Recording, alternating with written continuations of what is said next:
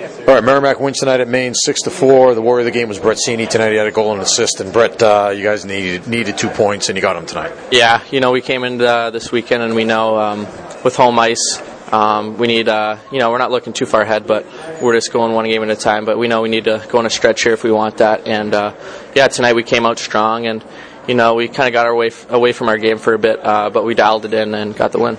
Yeah, I was going to say, what do you think changed there, 5-1? Obviously, they're playing more desperate at that point because they're trying to come back.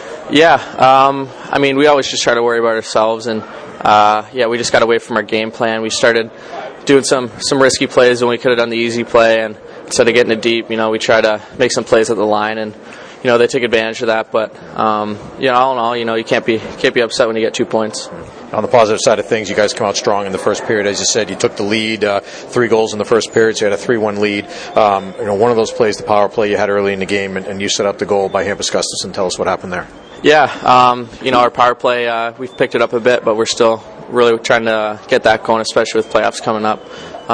Me and Fogs made a nice play in the wall, and Hamp got open and just kind of saw a lane and got it to him, and he made a great shot. And it's something we work on a lot in practice, and it's nice when it pays off. And then you guys leading 3-1 at that point. If they're able to get one, pull within one, it's a different game. But the goal that you scored early in the second period, to give you guys a 3-goal lead was pretty big then.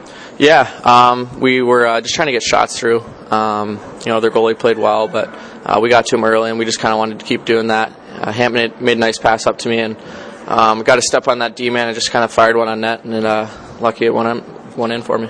So you guys had the lead, 4-1, made it 5-1 later, and then they got the power play late in the second period and started their comeback a bit. What was the mood on the bench at that point? We try to stay positive. Never too high, never too low. So we just want to, when we get away from our game, we kind of try to get together and figure out what's going on and how to fix it. And in between the second and third, we had to sit down, and I thought we came out strong in the third. Obviously, we still were where we wanted to be, but that last 5 minutes, some of our D-man made some big blocks. Lash made a couple of big ones, and our deals obviously came up huge for us at the end there too.